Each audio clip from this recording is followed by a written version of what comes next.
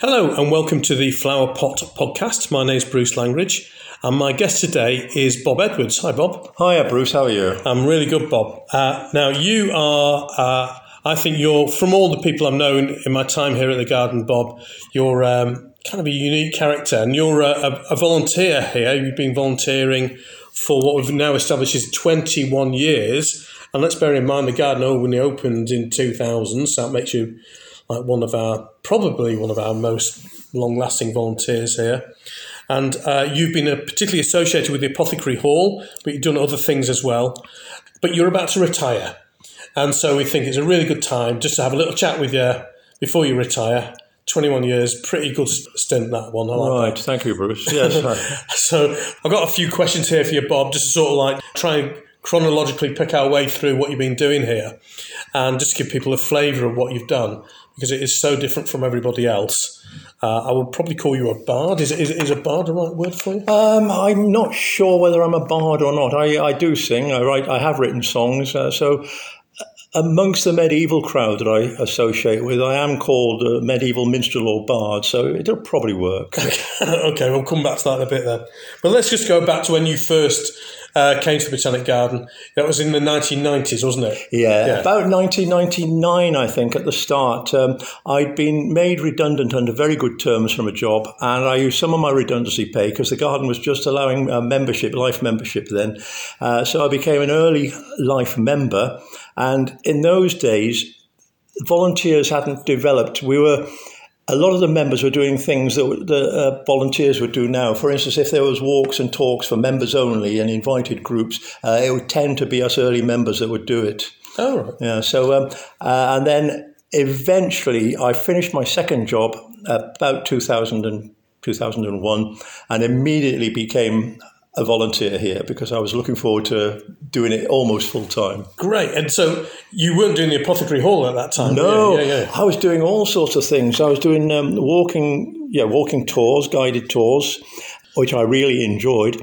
I did one of the earliest walks and talks of the double-walled garden before it looked like what it is, where we went round with machetes the day before to hack out a path. And we had to wear yellow jackets and everything like that. In the Great Glass House, there's hardly any glass. There was Principality Car Park was all sheds with bits of things that are going to be put around the garden. So it was quite interesting looking back at where it was then and where it is now, which is a completely different scenery. Yeah, so and that was in the double-walled garden. You did that just probably before the archaeological digs there and everything. Yeah. And we're actually sat in a room in the Science Centre right now, and the boxes over there, Bob. Oh, right, there are archaeological remains from the double-walled garden dug up at that time. Let's have a look at those sometimes. The garden has lots of little nooks and crannies, a bit like Wales. And we're finding all these little old remains here and there. So you did that for, did you do it regularly? Was it a monthly thing, weekly thing? We were doing it, we were doing members only and invited people walks and talks, probably on a monthly basis. And it was a good way of learning about the garden because we had to learn about what the garden was, what it had been and what it was going to be. And I remember the second lake down from the gatehouse, you could almost walk across the mud there. It was completely different to what it is now. Oh, mind you, last summer you could have walked across there in the mud. So we had... But other jobs I've done, when we had problems in the early 2000s, all the volunteers were doing all sorts of jobs outside their comfort zone. And one of my jobs was to get here early in the morning and use the floor scrubbing machine to do the Great Glass House. And the reason I was doing it, because I was the biggest person, and that was my first job, get here about 7:30 and do that. Is that all on the concourse all around the edges? Yeah. Because at the time, if I remember, the pathways to the Great Glass House were laid out. They were quite realistic, but they actually ended up chucking loads of dust everywhere, didn't they? That's right, yes. I remember after a couple of years, the dust from the gravel paths had got up onto the glass and they had to get all sorts of machinery in to scrub it. And I think somebody then must have said, well, we're going to have to get rid of the gravel paths because they are causing more problems. Yeah, a nice idea. Was that a Catherine Gustafson idea, I think? Because she did the landscaping, didn't she? Yeah. A lovely idea, but didn't quite work. Everything else is really lovely there, but I think we finally did the paths properly, probably about 15 years ago now. So you're doing all those different things, Bob, but eventually you were kind of drawn towards the Apothecary Hall. Can you remember how that sort of took I can't really remember how it happened. I know that I was introduced to Professor Terry Turner, who had been instrumental in setting it up in the first place. And there were a couple of other volunteers who are members of the Welsh Herbal Society. And I became fascinated by really early 20th century plant medicines and the realization that a lot of the plant medicines are also plant poisons. Yeah. And I then took it the next step about the mythology, and I suddenly found out that the more mythology about a plant there is, the more likely it is to be either very useful or very dangerous.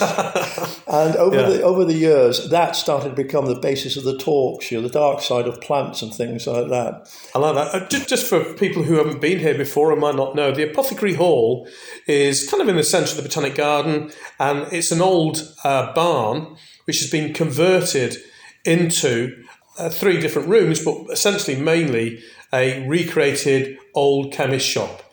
And I always get confused where all the objects have come from. Could you just give us a little bit of a background about that, Bob? Well, they've come from all over the place. The woodwork came from a chemist in North Wales, Anglesey, I remember, that they'd retired, and the option was to sell their chemist as it was, in which case the people who took it over would have converted it to blue, glass and chrome like a modern chemist shop. And they had a bright idea, because they knew Terry Turner, of making a donation. So most of the woodwork came from there. And there was a little bit of carpentry to fit it in. Where the television screen is, for instance, there's a new piece that's been added to fit everything in. Yeah. Professor Turner had an awful lot in his role as plant medicine scientist. He had an awful lot in his own collection, which has worked its way in. From Cardiff University. Now, I've got to get my Cardiff straight here. Is it Cardiff University School of Pharmacy? Is that the right? I'm not sure. Okay. I used to, if I was meeting him in Cardiff, I used to go up to the university. So I think it was a school of pharmacy. Yeah. And bit by bit, he's brought a lot of his stuff in.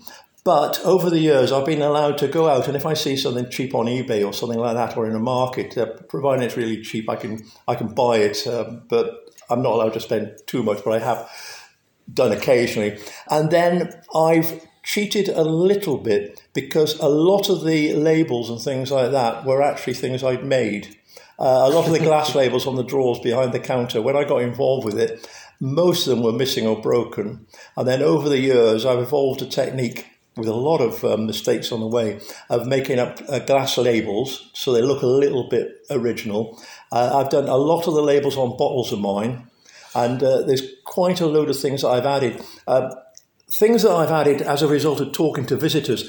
We mentioned something about an Agatha Christie story, and I said something fairly disparaging about Agatha Christie, and the person I was talking to said, well, Agatha Christie was actually a pharmacist, so plant knowledge, her medicine knowledge was quite good. So I did a little bit of research, and I found out this is really brilliant. So I started looking at poisons that Agatha Christie mentions in her books, plant poison, and I've got a shelf of them now, including things that some people haven't heard of, but I've got the name of the book, and the plant poison is actually there. So I can say that was in that story. So that's how things happen. A friend of mine that I bought some stuff off, he said to me when he visited, he said, why don't you contact Vocal Zones? Because there's a link with Enrico Caruso. You know, he was in Wales, and this is the old opera singer from. Yeah. I say old opera. So all of a sudden there was a link there. Then I found out a friend of mine who's trying a career in music uses Vocal Zones. So I thought, well, wrote to Vocal Zones, and they sent me back from free samples. And I thought, well, we've got a little cabinet with those in now. So this is how ideas come into my mind, and I thought, let's apply that and do something.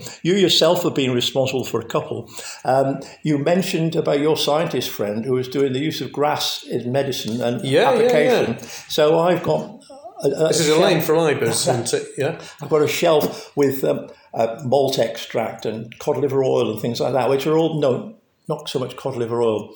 Various things, ryegrass and wheat and things like that. Yeah. And my piece de resistance is something I use a lot of. I've got a bamboo piece of bamboo tube which will hold a scalpel. Now, I do this at home. I use bamboo tubes for holding knives and things like that. So you've got a shelf full of grass-based applications there. So this is how ideas come out. I love that. And also we've had students as well from College Sirgar as well doing various projects, and they come and see you. Oh, that was wonderful. That was, they took over the hall. They did, and they left a few samples behind afterwards, enamelware that they'd done. And I find that people who use the hall for this, they get into the feel of it fairly quickly. And I couldn't believe that they'd made all this stuff. It was pretty awesome. Yeah, and that's the thing I think what you've done so well here, Bob. And again, let's just reflect as you walk into the apothecary hall, as you walk into the chemist shop, on the left-hand side there's a big counter. On to your side, there's these called the drug run drawers. Yeah. We'll talk about them in a minute. And on the right-hand side are big glass cabinets with all these wonderfully shaped bottles, which can tell you also about whether or not they're poisonous or not, and you can almost see medicine through time. You get some other decorative bottles that used to be put in the shop windows of a chemist with all these amazing colours in there, and the whole place feels like it's from another age, but this is from an age when you go to the chemist and most of your recipes or the treatments you get are plant-based, which was almost like until the Second World War, wasn't it? Like 90% almost was to do with plants. Yeah, I think after Victorian times, or during Victorian times, we were going towards more, if I shall say, metalloid elements and compounds. Mercury compounds appeared an awful lot in medicine about that time, as it still does. But mercury compound is one that's rather frowned upon these days, and people try to look. We're now going back to plant medicines more and more. And bear in mind that a lot of the medicines that were used anyway were derived from plants in the first place. Yeah, and actually we got a very early aspirin bottle. That was only manufactured from originally, it was inspired by Meadowsweet and Willow, wasn't it? And people 5,000 years ago. But it was only kind of manufactured in the 1890s, and so we've got representations of that. Yes, we've got representations of aspirin. One of my favourite bottles in that part of it is Dover's powder, which Dr. Dover, well, I've written a little bit of article about You've written several blogs, just so anyone knows who wants to know about these. Dr. Dover, about 1700s, a Bristol doctor, was bored and bought himself a part share on a privateer, which is really government licensed piracy. And one of the things he did was discover a guy called Alexander Selkirk. It became the basis for the story of Robinson Crusoe. Oh, okay? Yeah. But he produced a medicine called Dover's powder. Plant-based, yes. It contained opium. Now, to stop people overdosing on opium, it also contained ipecacuanha, which will make you vomit if you overdose on it. So this was a pill that would be a painkiller, sort out headaches, aches and sprains, all sorts of things. But if you overdosed on it, you'd lose your stomach contents. That's great. I mean, you're a bit of a walking encyclopedia of these things, Bob. And I think we both enjoyed the poison side as well. Like you showed me once some henbane and told me about Dr. Crippen. Yeah, the Crippen thing has always fascinated me because there's been an awful lot of books. There's another one that's been released recently. Crippen basically was accused of killing his wife. He bought the henbane, the stuff. I forget the medical term of it. He bought it a few weeks beforehand, and she was eventually found dead in a cellar. Now, there is a story that was spread around in about the 60s by an American doctor who said that he'd obtained tissue samples from Scotland Yard, he'd done DNA research on them, and it wasn't even a woman. That's fine, so far so good, but it does beg the question, who was there? I was lucky enough, some years later, to speak to a forensic scientist from Scotland Yard. And she laughed and she said, "We've heard the story. We would never, ever give tissue samples to a third party. If they want research doing, they come to us and they tell us what they, So the story, which has resurfaced again in another book, it's not true. As far as I'm concerned, it was his wife." Now, you've been very happy to chat to anybody who comes in. So you've many a time donned the garb of an old apothecary. People come in probably quite shocked to see someone almost like a living exhibit there. Oh, yeah. Now, I have a mannequin wearing a 1930s pharmacy frock. And she's been there in some time, and I've been in the habit of putting a small loudspeaker in her pocket. And I've got sounds that basically it goes, oh, so many poor... Yeah, it's really silly sounds. And I was in there one day, and maintenance were doing some work the other side of the counter. And I was round the back, dressed up as the old apothecary, and I was looking at something, obviously fairly still, because when I stood up, this maintenance guy nearly dropped his drill. So that was quite funny, yeah. Oh! And you know, occasionally a crow will appear. There has been a crow there, which appears on a children's trail. I'm silly enough to call it Quoth the Raven, Nevermore, from the Edgar Allan Poe. But it's really a crow. It's appeared all over the place. And there's a very striking skeleton as well. The skeleton is my own that I brought in because I have to be honest, 2 reasons. It's a useful place to keep it because having it around the house is probably not the best idea, but also it adds value to it, and we can have a little bit of fun. And the children have loved it. You know, having a photograph taken of the skeleton is quite a lot of fun. Yeah, I think it probably evokes a little scream every now and again. I like it. I like screams in the apothecary. And talking of which, Harry Potter has also inspired you as well to do a bit of a display. Well, yeah. I was a wizard at a book signing some time ago with Cheryl Beer, and one of the people had said, "I know you're doing the apothecary shop. Would you like some mugwort?" Which I'd never actually heard much of, but she had a bag of it in the car, so I have mugwort in a jar now. It's used for mild treatment. It's not poison enough for my liking. Got a distinctive smell. Distinctive smell. Yeah. And then before that, somebody had met me and said, "Oh, would you be interested in some mandrake roots?" Well, mandrake features a lot in Harry Potter, and it's got an awful lot of mythology. I could talk for hours about mandrake, about why the roots sometimes look like 2 people in an act of love. You know, it's got all sorts of things. And I always say to people when the mandrakes are in there, if people are walking by, I say, don't have bad thoughts by the mandrake because it emanates into me at the rest. You have to live with it for the rest of the day.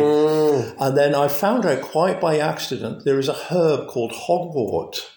And the writer of the Harry Potter story says that she hadn't been aware of it, but she was a regular visitor to the Natural Science Museum, and she must have seen hogwort, and it's registered with her for the name of the school. So I did a little bit of digging. It was used in medicine. It produces croton oil, which is very carefully used for skin infections, but is likely to cause more problems because it can be corrosive to skin. So although it's got a use in medicine, it's no longer used. So you've got hogwort and mandrake in the same cabinet. But you know, Bob, I've walked through there and I've seen kids looking at that and go, "Oh wow!" It's a really great way of engaging visitors, particularly younger visitors who.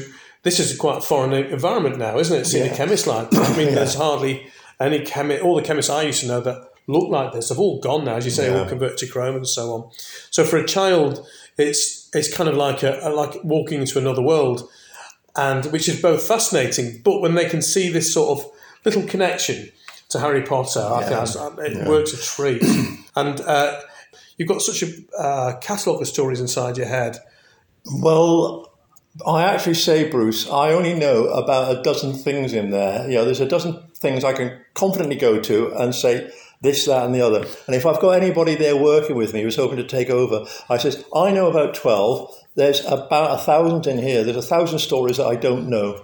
It's just fascinating. The myth, the poisons, the stories. I just love it. It's fascinating to me. Yeah, and between us, Bob, over the years, you've been doing a lot of that, but I've put in a little few things myself, and we've had help along the way from people like Gareth as well, along the way. And putting in little bits of interpretation so you can open some of those like drug run drawers, which is a great name, drug run, and you can actually open them up and see the actual material that would have been given to customers when they came in, and there's little stories inside there, and the smells are in there as well. Well, I'll tell you a little secret here. Yeah. Some of those materials in there aren't actually genuine. If I'm after a root of something to go in there, I will go to the woods at the back of the garden with a small knife and take bark chippings or whatever. So there's an awful lot of things for safety reasons and for convenience. I'm not going to get strychnine root anywhere, am I? No, I appreciate that. But you did me a real favour there once. I was once asked to give a Christmas talk to a wildlife group, and I wanted a bit of interactivity, and you gave me some frankincense and myrrh, which I then took along my spoon to the talk, got me a little lighter underneath it, and it was almost like freebasing the frankincense and myrrh.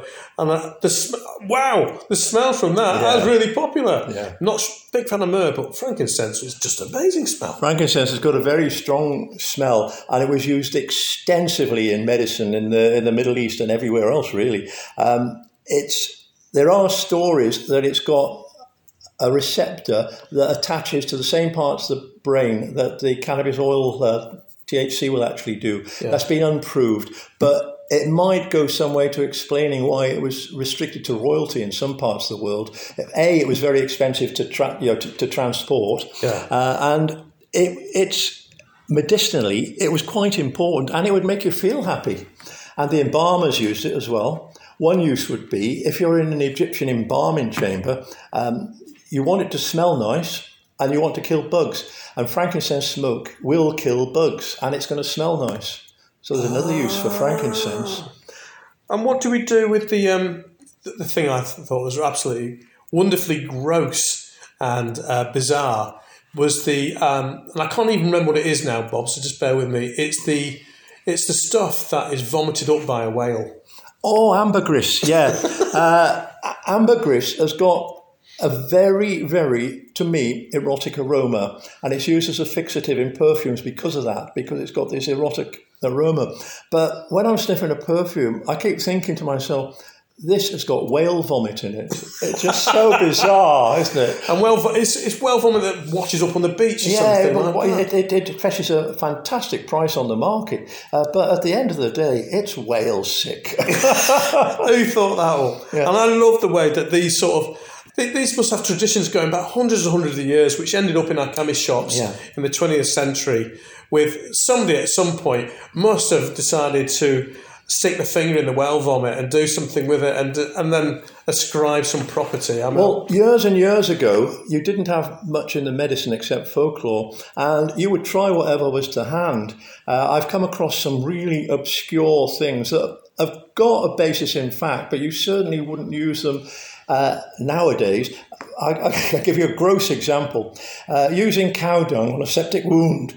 Yeah. Now, you wouldn't even think about this nowadays, but if that's all they had and they're on a farm, wallop some on. But it contains ammonia. If it's been allowed to settle, it will have ammonia in it, which actually will help the wound. Yeah. You'll probably get a secondary infection, but the first infection will have gone. So these people, you're trying everything that's available and see what works best. And one of the most popular things, and one thing that got you a real reputation here, Bob, is that you brought in live leeches, didn't you? Oh, I love the live leeches. And I'm just going to say here that as part of the celebration, not celebration of your retirement, Bob, that sounds terrible, but to mark your retirement, our wonderful volunteer leader, Jane Down here, has made you a leech cake this morning. That was rather wonderful, and it was a bit of a surprise. Cherries inside. Not a bit of a surprise, it was a major surprise. Right, and I'm going to miss the leeches. I got into that quite by accident. I met somebody socially, and she mentioned that she worked at the leech farm. And I thought, leeches, that's a good idea. So I got in touch with her and says, can I borrow some? And it became a regular thing, certainly for Halloween and various times of the year. I would borrow the leeches for a month. I became quite knowledgeable about looking after them. One thing, a little leech handler's trick, I would eat an orange beforehand and rub the skin over my hands, because the smell of the citrus is actually as a deterrent. So if you've got them on your hand, they're trying to get away from you rather than bite. There's a little secret there. Handy. There's a secret of the trade. Do you reckon that'll work down the Amazon jungle if you ever got lost? Probably not. I'm talking about the European blood-sucking and medicinal leech, which I know enough to trust, but any other leech I'd be a bit reluctant to. Okay. And they're still used in medicine. They were used in Victorian times for fashion. You would go to the barbers and have a dozen leeches put on. A leech typically will take about the equivalent volume-wise, about 2 tots of whiskey max, what with bleeding afterwards and everything like that. And there are some ailments where that will help, but the majority of ailments it was used for in those days, it wouldn't help at all. But there are practical leeches. There's a certain heart condition, there's open heart surgery, where to stop clots forming, they will actually put leeches on. There's a throat infection thing where I read they put leeches on the inside of the throat. So they are used quite a lot in medicine, and they're sent around the world from Hendy. Did you ever put any on any visitors who came in? No. Is that because it's a little bit health and safety dodgy? It's not so much health and safety, it's sympathy. Once the leech has drawn blood, it has to be destroyed. And that's health and safety, because it might have taken some blood that's got an infection in it. So once the leech has drawn blood, it is destroyed. So as a matter of safety for the leeches, I will not let them go near anybody else. I know enough about them not to get bitten. That's fascinating. I did not know that. Yeah. Oh, so much knowledge you're taking telling away you my with me, secrets now. Right? I might have to give you a phone call every now and again, because I think there's an awful lot I'm going to be forgetting about. I'm happy with that. But you've, over the years as well, apart from adding to the collections, chatting to visitors, you've also taken part in several events here. And because we tried to do a series of events over several years called Medicines in May, where we tried to engage people with the collections that we've got both in the Apothecary Hall and the Apothecary Garden, which is the live collection of plants next door. And you quite happy dressed up for half of these things. And the fungus days as well, didn't you? You've come for those. Oh, yes, I've done all these things. So give us a bit of a flavour. What have you dressed up as over the years? Okay, working with... I think Gerald Beer, it might have been again. We did the Rebecca riots, and I was dressed up as Rebecca. So that's some men dressed up as women who burnt down the toll bridges. Yeah, with a fiery torch, and that was quite a load of fun. Again, starting with Gerald, I've been a pirate, and we did and I've done pirate events for the garden as well. I've dressed up as a Merlin type character. That's been tied up with the apothecary shop, and a Victorian pharmacist, Victorian apothecary. Of which you can see a picture on the main podcast. Indeed you can. There's also one on the wall. There's actually a big picture of you on the outside of the apothecary hall and the Double Garden, if anyone wants to see what you look like there as well. That's great. And I seem to remember we did a fungus day together, and you... I think you dressed up as the wizards, and I seem to remember you were making little explosions going off places, Bob. What was going on there? Yeah, I was one of those kids at school that once I discovered chemicals that interacted fairly violently with each other, I'm into that in a big way. And I've made nothing dangerous, but small amounts of stuff that will explode. Not a loud bang, it's a little pop rather than a bang, and discovery that certain chemicals that I can mix together that about a minute later will burst into flame. I've had those going, and the kids like that because they see me mixing it together, and I do this outside, and they say after about 30 seconds, it hasn't worked, he's failed. And I just keep talking, and then a big flash appears. That's great. I've had a load of fun with that. And over the years, you've also worked with some really interesting other volunteers and other people we've been working with. Do you want to just say a little bit about who the people you particularly enjoyed working with? And of course, you're going to miss someone out, and I do apologise. Am I allowed to mention names? Yeah, please do, yeah. Well, in no particular order, Jeanette Hill, who I worked with on various projects here, then with the Gateway Garden projects, going out, taking people who wouldn't normally go out to outside gardens, and this includes elderly and all sorts of people. We had quite a blast with that, and that was about 2005. Nicola D. Kelly, who helped me a lot in the Apothecary Hall because she's a herbal medicine person, and now working up in Scotland. She and I got on like brother and sister. We really got on. Yeah, you're a good double act. Barbara Griffiths, we've had a load of fun with, again on the same wavelength as Barbara. And she was a nurse in the First World War hospital, if I remember rightly. Indeed, yeah. Walking around or even cycling around with a Vote for Women sign, which she found. Oh, that was that was one of our fun days out. Now, we'd all worked together in various guises, and we didn't really need to discuss too much what we were going to do. We just had a brief outline, and my job was to disrupt their meetings. And I was blowing a bugle, I was shouted over them, and eventually they chased me around the garden. And it must have looked like a Benny Hill sketch, because the idea was not to catch me. So we were chasing around the garden and threatening me, and they were going to throw me in the legs if they'd caught me. And all of us who were involved with that, I've left out a couple of names, and I'm sorry if I've left you out. Well, and I've noticed, Bob, that on some of those events as well, you had like guided tours that were coming through. I think there's a whole big group of Americans sort of came across you both, just larking around. Yeah. You then started to sing to them. Yeah, that was a 1914, 1915 event, and I was playing on the banjolele, and I was just doing songs from the period then, which they seemed to think was pretty cool. So, it's. I've met some really wonderful visitors and everybody I've met here, but the visitors have really made it for me. Because I've enjoyed it, because you were coming in like almost once a week, weren't you? At least once a week, yeah. Usually a Wednesday, and I try to spend a day here. And it was good because I've done a lot of maintenance in the apothecary hall. There's little things like locks on the cupboards, split wood. My repair kit for split wood involves the wooden tea stirrers from the kitchen. They're very thin, and I can actually slice them down. So if I've got a slit in the piece of wood, put that in, glue it in with wood glue, sand it down, then dye it, and you won't even see the joint. So I'm quite pleased with some of the repairs I've done in there. I think you precariously went up a ladder once to do those beautiful, wonderful big circular jars that you get in the windows of apothecary, and which are usually coloured in really vivid colours, like a pinks and greens and so on. So you did that, and I can't remember how you did that now. Yeah, okay. First of all, as you know, because you've helped me, it's difficult. You need a ladder, and you need at least two people for safety. Yeah. The ones on top by the clock, with a big ladder, you can actually carry them down. Now, years ago, when I got involved with this, the colouring was food dye and a little bit of disinfectant to stop it deteriorating with the bugs and everything like that would get in because it's organic. I found out that the life expectancy of this, particularly the red, was about 6 months max before it started to go really yucky off red, really. And I experimented, and as luck would have it, I found on eBay a whole batch of clothes dyes, very, very cheap. And I thought, I'll try these. And I found the clothes dyes, and I tried them at home for several months first. They last forever. So the red clothes dye one that you and I put up there, I haven't changed that since.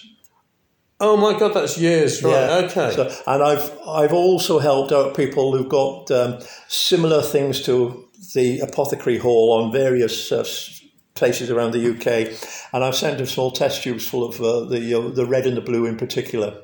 And we've still got enough to last us for 20 years. That's really, really good, because there is a network of people across the UK who are interested in older pharmacies, and it's very important that we keep that going as well, those sort of links. But we've also had people who've been bringing in objects from chemist shops that have been closing down. We not regularly, but every now and again we get a message through saying, "Oh, do you want stuff?" And of course, we haven't got any storage here, so everything we have to put it on display, don't we? The most recent thing I had, which was worthy of note, I think, is a cigarette tin, a large cigarette tin, about 8 inches by 6 and a bit deeper. And apparently cigarettes were sold in chemist shop, apothecary shop, because tobacco is very good for your health. I've seen the devices down there which get you to smoke for asthma. Yeah. So the asthma thing. I've sometimes asked one of the oddest things I've got down there, and there's quite a lot of odd things down there. Potter's herbal smoking mixture for asthma strikes me as it's got to be an odd one. Nowadays, we wouldn't even count it as smoking for asthma, but when I thought about it and I started looking into it, it contains an extract from the seeds of a plant called Datura stramonium, which has got a bit of a bad press, which is a very useful muscle relaxant. So there's no difference between taking a muscle relaxant in an inhaler or taking it in a cigarette, except the inhaler is going to have less side effects. Well, do you know, as a child asthmatic, the only treatment I had when I was a very young lad was burning coal tar in the room, which is a slightly similar thing, really. It's quite likely that you would have had, over a period of time, at least on one occasion, extract from Datura stramonium. Right. Yeah, it's got some side effects. It can start to make you a little bit, almost the symptoms could be almost Alzheimer's, loss of memory, and there's lots of silly things, which is why it's not prescribed a lot, but it still can be prescribed. It's one of those things you will get over it, if you stop. But it's too useful a plant to throw away. And you've also had donations from chemist shops around this area of Wales. I've had Carmarthen. I've had a lot from the chemist shop in Carmarthen, whose name I can't remember. Is that the one in King Street? Yeah, quite a lot from there. I had a few bits and pieces from Kieft's Chemist in Swansea, in Mounselton, and they're on display. And together with some medals that Mr. Kieft got for his pharmacy things, and a picture of his certificate is in the first hall. Is his exam certificate and things like that. Yeah. So we do get little bits and pieces from local chemists. And you got interest. We had a visit from the Wellcome Trust one day, and they found the little cabinet. Didn't they? Yeah, we've got a display cabinet with small bottles in it. Now, these years ago, small bottles of small tablets were called tabloids. This is long before the press got hold of it, and they were tabloids, small tablets. And we've got a display case there, including which is Dover's powders and one or two other things. And we had a contact from the Wellcome Foundation to say, could you take photos? We think yours is the best example ever. Now, I will say that I've cheated. Occasionally I've seen stuff on eBay, a tabloid bottle, and they're ridiculously cheap. So that will go in there. Once or twice I've had to make a label up as well. But they were quite delighted with our tabloid case. And Acker Bilk as well. He's got. So for the younger listeners here who don't remember the jazz clarinetist Acker Bilk, Stranger on the Shore, he's got a link here as well. A friend of mine, John Jenkins in Pontedilais, whose family have kept a tobacco shop for a long, long time. He asked me if I'd be interested in a till. Now, the till is a wooden box with a paper roll on it, and you open the wooden box, it slides out, and you put your money in, take the change out, and you write down on this white piece of paper what you've sold. And then at the end of the day, you take this piece of paper out, and this is what you order. Do I need to order this? This is what I should have in the till. Now, apparently, in the 60s, Acker Bilk had been playing at Tenby, and his minivan arrives outside. They were after cigarettes and pop, and Acker Bilk was absolutely delighted about this wooden till that goes ting when you open it. So Acker Bilk went behind the counter and he was opening this box and serving customers under supervision for quite a while. And everybody's shouting to him, come on, get back in the bus, get back in the bus. Yeah. So we've got a little bit of history with Acker Bilk there as well. I like that. And you've also got a little bit of secret information that you gathered, I think, from from one of the visitors, which is mist. Can you? Oh, yes, indeed. What does mist mean? The gentleman's name is Morton, and I remember the name very well because the debt collector in Last of Summer Wine was called Morton, and it's a name that stuck in my mind. And he was a contemporary of Professor Turner's, and he came in here one day, and he was very fond of leaving me little queries, and sometimes I get the answer there and then. But he looks and he says, "You have not got mist ADT. You've got to have that in here." So he went for coffee, and I started looking it up through the old medical book. I couldn't find any reference. No internet in those days in the hall, so I might have found it there. He came back. I said, Morton, I cannot find mist ADT. I said, I know mist means mixture. What the devil does ADT mean? He says, it means any damn thing. Yes, he says, if the doctor used to give me a code for the person who was a time waster, I used to mix this up. It would have something to make them go to the toilet and something to make it smell bad. So if it smells bad and makes you poo, it's doing you the world of good. So I've now got a jar labelled Mist ADT. And now I don't know whether I'm allowed to say this next bit. About a year later, a lady comes in and she looks around and she says, what you haven't got in here is Pulv AFT. I knew Pulv means pills or powder. Oh my God. And I knew straight away that AFT was a much ruder form of ADT. You didn't tell her? Well, I said, I know what that means. I worked it out. Yeah, ADT, AFT. Great. Yeah. See, I do meet some interesting people there. And talking about your wordplay, you have been known to brandish guitar or ukulele or whatever the varying musical instruments you've had there, Bob. And over the years, obviously, you're a big fan of Jake Thackeray and that sort of Jacques Brel style of singing. Yes, indeed, yeah. And you've serenaded? No, that's not probably the right word, isn't it? Yeah. What's the right word? Serenade would do. The children like it, that the fact I used to keep a ukulele in there. And a couple of children used to come in with their mother just so they could borrow a ukulele and have a session, which was really good fun. I've played various instruments in there. The banjo-lele's appeared a lot. It's a historic, it's an antique instrument, and I enjoy playing it because it looks good at the end of the day. So that's a mixture between a banjo and a ukulele? Yeah. Right, yeah. okay. It's what George Formby used to play. All right. But my number one instrument is the acoustic guitar. I feel much more comfortable with that. And you've been very kind, Bob, that you are going to play us out today. Just with a few notes from your guitar. Yeah.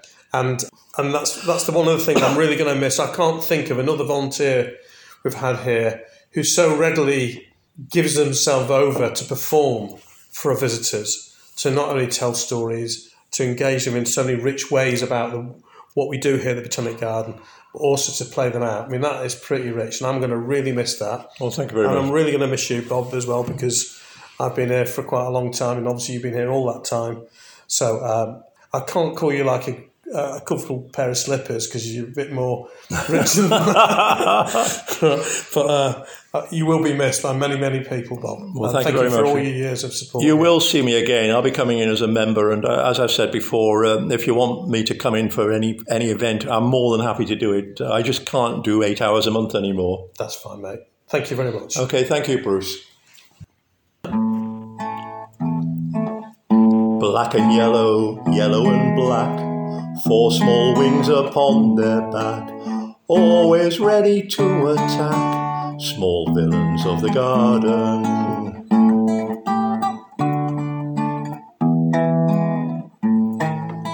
Picnics, parties, all fair game, floral perfumes gets the blame, simply swat, it's such a shame, small monsters of the garden.